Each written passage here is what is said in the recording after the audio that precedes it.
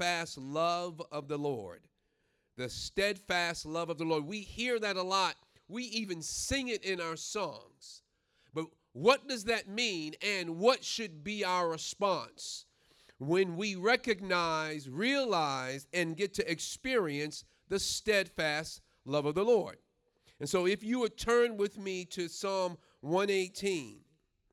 Context for this is Psalm 118 is the last of what is called the Hallel Psalms. This was the final psalm that was sung during the Passover. And it would help them to remember the strong hand of the Lord as he delivered them out of bondage from Egypt and brought them. Remember, the whole point of the deliverance wasn't just that they would get out of Egypt. If you remember the instruction that Moses gave to Pharaoh, it wasn't just let my people go. We like to stop at that. But if you remember the whole text, it said, let my people go that they may worship God. So the freedom was not just to live like you want. The freedom from Egypt for them was so that they can go and worship God the way God wanted in the freedom that he had given him. And so today, as we look at ourselves, spiritually speaking, when we talk about the freedom from the Egypt for us spiritually, which was sin in which we were in bondage to, and only God could deliver us, we're going to be looking at the steadfast love of the Lord delivered you and I who know Christ from sin, not so that we can live anyhow, but so that we may live to worship. And so understand the context of this is having been delivered for a purpose and with a purpose and on purpose so that they can live by purpose. Remember that this morning as we're looking through this and reading this. I'm going to hit on different parts of the psalm. It is 29 verses. I'm not going to read them all. I would encourage you to go back and to read it. I would encourage you to spend some time going through it and to see what your response is. I have as my title, The Steadfast Love of the Lord, but my subtitle is, What's Your Response to It? What is your response to the steadfast love of the Lord? Let's pray. Father, thank you again for this time in the Word. I pray, oh God, that you would strengthen us. You would open our eyes. You would help us to see clearly who you are. And as a result, Father, you would lead us into the way that we would live. After we see who you are, Father, we would see who we are and allow you to make the changes in our life. And so we pray this morning that as we're out here and those that can hear us, Lord, that indeed they would be blessed by your word, but they would respond in obedience, all of us, to your word. It's in the name of Jesus we ask and thank you. Amen. The psalm starts off, "Oh, give thanks to the Lord, for he is good, for his steadfast love endures forever." I'm going to stop just at that first point because I want to ask the question, what is the steadfast love of the Lord? We hear that a lot. And that word, when it talks about the steadfast love, that word hesed, which is a Hebrew that is used, that word talks about the loyalty, the unending and undeserved love of God. But it is the loyalty. I want us to think about that for a second. The loyalty of God to his people. That doesn't even sound right. How is it that the supreme being, the one who has made all things and ruler over all things, would be loyal to anything other than himself? Understand that. When you said the loyalty of God, and we'll see later when he talks about God being on his side, he's not talking about God coming on his agenda. And we'll explain what he meant with that later. But I want you to hear it. God's loyalty to his people.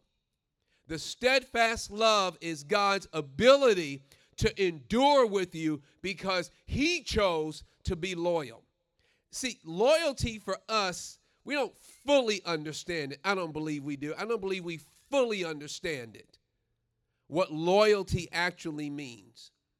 See, for us, loyalty, as long as you're good to me, I'll be good to you. As long as you do for me, I'll do for you. Or as long as I like you, I'll remain loyal to you. Or as long as there's some benefit, you'll be loyal to me. See, God chose loyalty when there wasn't anything about you and me that would draw him in other than his own choice. Understand that. It wasn't because you looked good, because your family was good, because you came from good stock, because of, and you fill in the blank. It's not because of any of that at all that he chose loyalty. It was purely out of the goodness of his heart and in his life, purely, that he did it. Hear that. So when you get to the point, that you begin to wonder if God can love you with the mess that you're in, if God can care for you with the mess that you've made, if God really desires you with who you are, if you're having second thoughts about God coming alongside of you because you don't think you're lovable or desirable, understand God's loyalty is out of his choice, not who you are. That should excite some people, because I don't have to perform for the Lord to get his loyalty. I don't have to dance for God to get his loyalty. But I do want to live according to his approval. I do want to live so that he's at the point. I do want to live so that he is the one that is pleased with my life. Why? Because I know of his unending loyalty to me. Let me ask you, what is your response when you know you have the loyalty of someone in your life? What's your response to them? What has been your response? Do you blow them off? Do you use them? Do you take them for granted? Do you kind of just go past, oh, that's no big deal? Or do you spend time with them? Do you get to know them? I'm talking about in your human interactions. What do you do with people that are loyal to you? See, sometimes we take advantage of people that are loyal to us. Sometimes we underappreciate them. We've done that. Sometimes it takes us going through something hard and seeing that person come to our aid, or being there for us, or standing in the gap, and now we realize we got a ride or die friend. If that is your response in your human interactions, can I ask you, what is your response in knowing that you have the loyalty of the sovereign creator of all things? What's your response? Do you take advantage of him? Do you underappreciate him? Do you not spend any time with him? Do you casually blow him off? Or do you lean in and say, God, I want to get to know you more because I realize who you are and your loyalty toward me? Sometimes loyalty in our human interactions, the way we work in our sinful selves, sometimes our loyalties may not come out in the best way. We may have some unhealthy ways of expressing our loyalty. Not so with God. I want us to hear that. Not so with God. And we're going to see that. So he says, give thanks to the Lord, for he is good, for his steadfast love endures forever. And that next point is a call to worship. He says, because of the steadfast love of the Lord, your response should be together, corporately, give thanks. And then he goes into this triplet that he also uses in Psalm 113 for talking about the community of believers. This psalm is a call to worship and a call of thanksgiving, not just by one individual, although there's an individual leading it. This is by the leader of the group, believed to be either the king or leader of the military, and is sung in procession. And so he comes and says, look, give thanks. Why? Because he's good. He's of benefit. He's of great use. He's that which is beneficial for us and to us. Why is he beneficial? Because he is loyal to us, and it is not a temperamental loyalty. And so he says, then he goes and he calls to get a response to the different segments that he wants highlighted. He says, let Israel say, his steadfast love endures forever.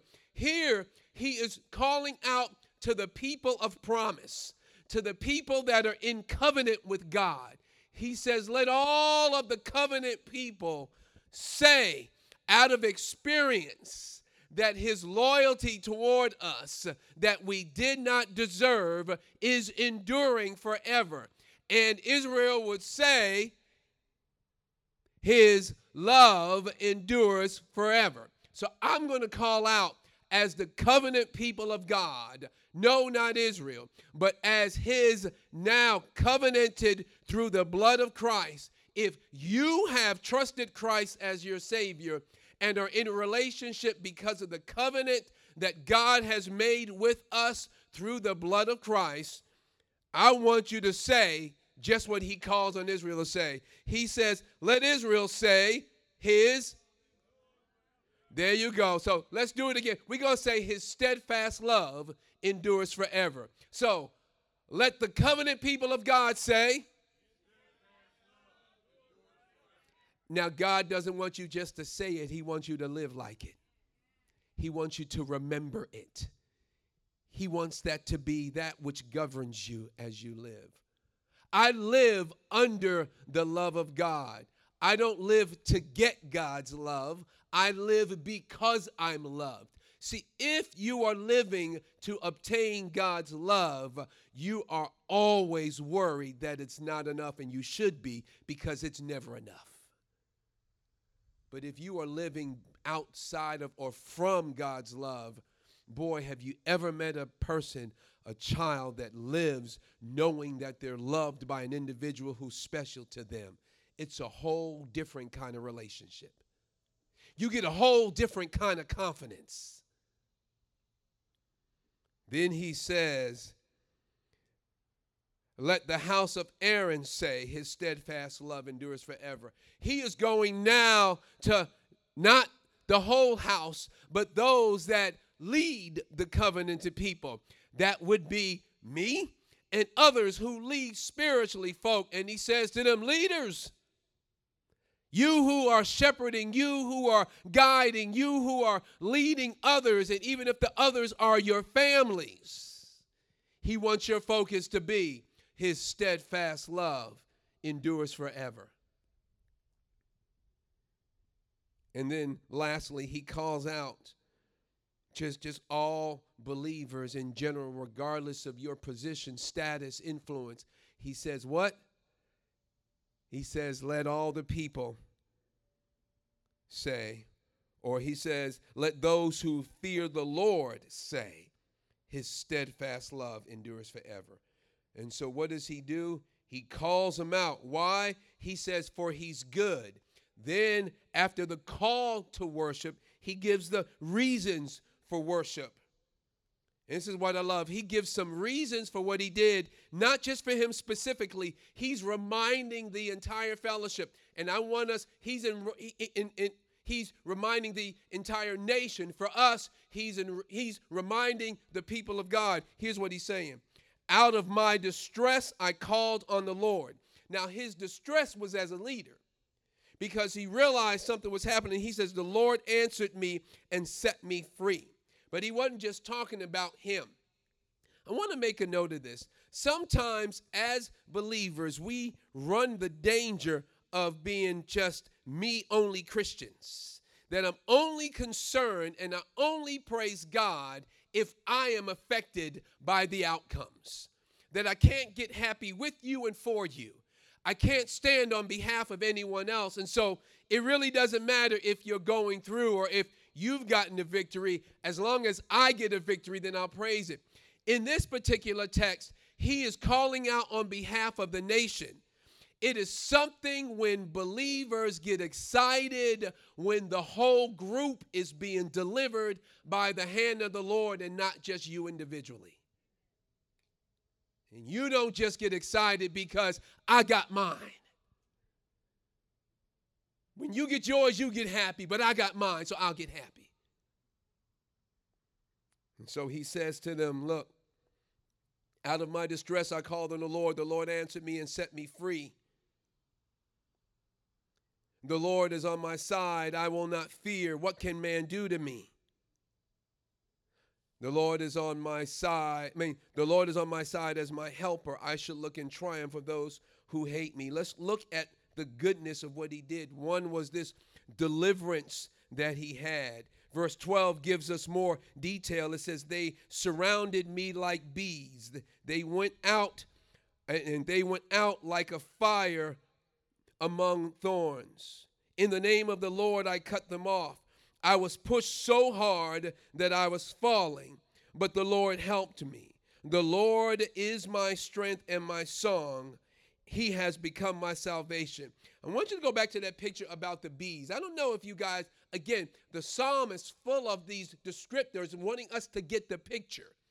And in the poetry, when he says that, he wants you to picture that the enemies were strong and were a dangerous threat.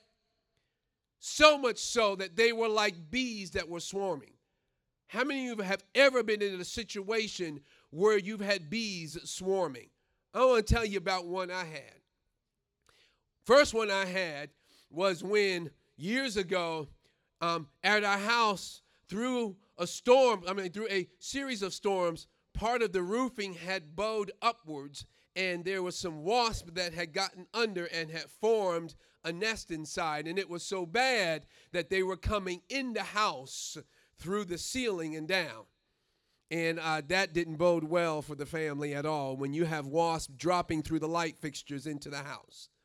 And so I called out pest control, and young guy, he comes out. I didn't know that he didn't fully know what he was doing until he started doing what he was doing.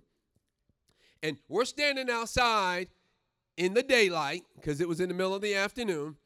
And all I remember is showing him where they were coming good at. And he pumped his little thing and he was going to spray it. And I was like, wow, you're going to spray it in the middle of the day? You're not going to wait until, like sunset when you're supposed to? But I didn't want to tell him how to do his job. And so he was pumping. And I'm standing behind him. And he points his nozzle up and he sprays the hole. And all of a sudden, I realized the wisdom God has given to hornets or the wasps, because they came out in battle formation. I had not seen that before. All of a sudden, there were several, like quite a few that came out, and they didn't just come right at us. They came out and made a right turn. And then I watched as they were coming around, and I was like, wow, the wasps are flanking us. And as the wasps came out, several right behind, they knew where the source of the stream was coming from.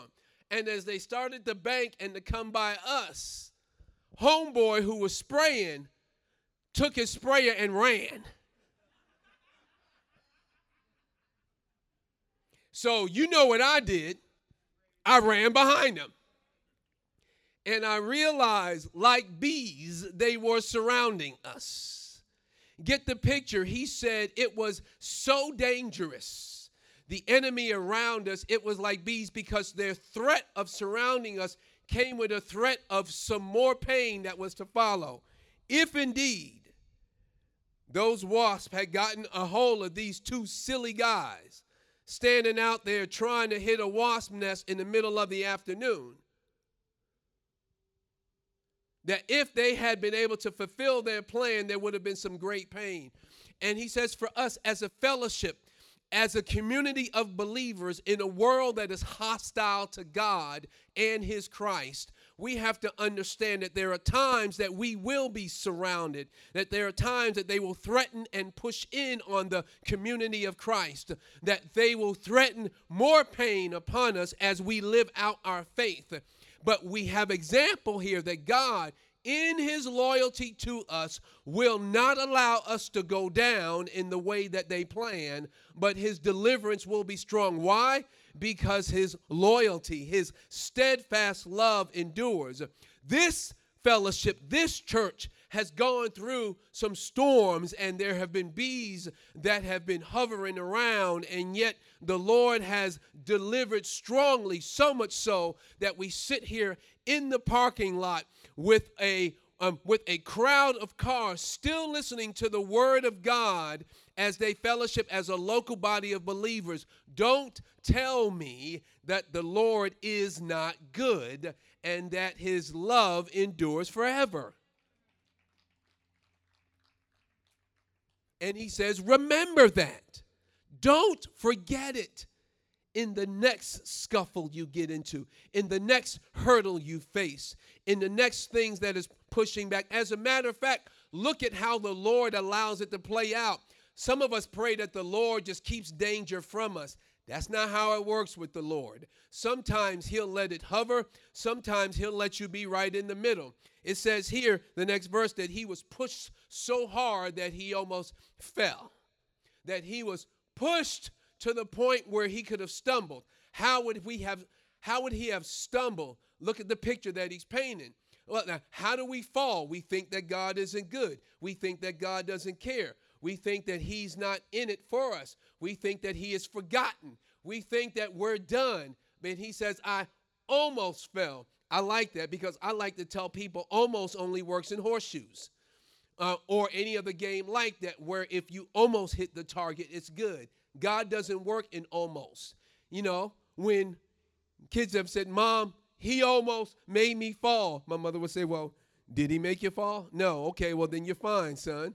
See, the issue was almost just lets you know that the danger came near, but it wasn't able to succeed.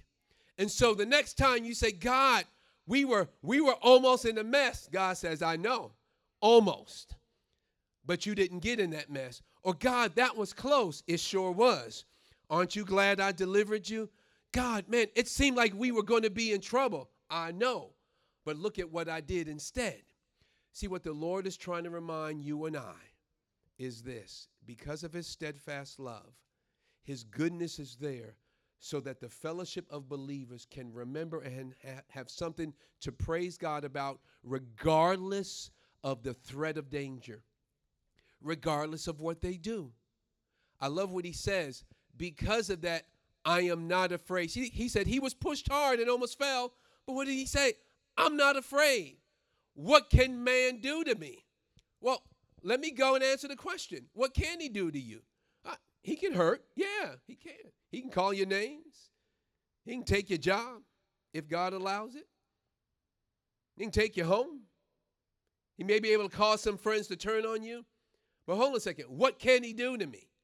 This is what really is it that he does that is of any value and importance that he can do to me? Oh, it may hurt. As a matter of fact, as God allows, they may even take your life. What can man do to me? If you have settled in your life, your relationship with Christ, and your eternity is set right now, here's the statement. It's more of a statement than a question. What can man do to you? Nothing. Why? Because you are set in the Lord. And remember, even if your life is taken, and you know what? We don't want to see that. We know, because I know you will finish this verse, to be absent from the body is to be present with the Lord. The issue is, what can man do to me? In essence, he stands before the armies that were invading. He stands before the enemies that were pushing so hard that he started to stumble. And he said, what? What can you do to me? Because you don't realize God is loyal to me. And we have to remember that. He says, the reason for worship is the goodness of the Lord. Now, I want to bring you to verse 18 because we only think of the goodness of the Lord when he does things that blesses us or that makes us feel good. The goodness of the Lord is also on the other side. Let me ask y'all a question. I'm not talking about abuse, but how many of y'all appreciate the discipline, the severe discipline of your parents over the years or of loved ones over the years? See, you didn't appreciate it at the time. Hebrews tell us that. No one enjoys discipline at the moment. But when you look back on it, I'm going to tell you right now, I'm really glad I got my butt beat sometimes because I was doing something I shouldn't. I'm really glad I was disciplined and put in my place by some parents that were good and that they loved me. Why? Because today I ended up being able to live in such a way that I am now enjoying life because I learned through discipline. What do I mean by that? Verse 18 says, the Lord has disciplined me severely, but he has not given me over to death. And so I know here that he has said physical death, but for you and I can say, look, I'm so glad, both physical and spiritual. The Lord, there are times where he has disciplined me severely, but I'm so glad he didn't give me over to physical death at the moment. But even more, I'm glad he didn't bring me over to spiritual death in which I was sent into an eternity without him. Somebody needs to remember this morning, the goodness of the Lord is not just to keep you from or to deliver you in and from the enemy. The goodness of the Lord sometimes is to discipline you so that you know what he wants from your life and that he wants out of your life. Somebody right now may be going through a discipline from the Lord, and you're just going, God, why are you doing this? God may be just giving you a nice little spanking on your little backside so that you remember that he is God and that you're not. What God may be doing is getting your attention so that he says, now, do I have your attention? Let me show you the right way to go. Discipline. There's nothing wrong with discipline. Not talking about abuse. There's nothing wrong with discipline as long as it points and it instructs in the right direction. And who better discipline you than than the living God himself? And so understand when he says the reason for worship is because of the goodness of the Lord, the goodness of God in deliverance, and the goodness of God in discipline, the steadfast love. And so he says to us, look, at the end, he says, you are my God, and I will give, verse 28, you are my God, and I will give thanks to you. You are my God, I will extol you. Oh, give thanks to the Lord, for he is good, for his steadfast love endures forever. What is your response? We know that God is loyal to those that he has made a covenant with, and he calls us to worship so that we remember those times of deliverance. And he calls us in our groups and in our people that we come so that we realize that how he has delivered us and what he has delivered us from and what he has delivered us to. And that is to worship them. And from that call to worship, he gives us a reason to worship. The reason is that he is good. How is he good? That he takes us from and brings us out of the mess that we've created. He takes us from and brings us out of the situations that we find ourselves in that are pressing in on us, corporately, as a body of believers, and individually as believers in the covenant. And he does that as he calls us because he is good. He shows it deliverance and discipline. And then our response is that we thank him. And here's what it is. Understand this. At our response, he says, it is better. It is better that we trust in God than man. It is better that we trust in God than princes. Understand when he says that. Verse 8, it is better to take refuge in the Lord than to trust in man. He's setting y'all up. He's setting us up. It is better to take refuge in the Lord, and that's all caps, which means the covenant making and keeping God, than to trust in princes. He says, what's our response? Trust God. What's our response? Stop depending on your network to pull it off. Stop depending on your influence to pull it off. Stop depending on the people that you know or your position or your status. Stop depending on that alone. Oh, you may use it, but he says, understand that your trust is in God. The call to worship is, I set you free from bondage so that you might worship me. How do you worship God? By trusting him, by believing him, by obeying him, not just by saying it. And so this morning, as we finish up, I want to ask you, what is your response? Are you going to trust him? Or are you going to walk away? Are you going to trust in the character of God? Or are you going to ignore him? Are you going to trust in the loyalty that God has for his people and can have for you if you're not his people, but you can become his people? What will be your response this morning as you see the steadfast love of the Lord? Let's pray. Father, thank you. I thank you so much, God, that you, an act of your own will, trust, an act of your own character, an act of your own holiness, you chose to covenant a people unto yourself and to be loyal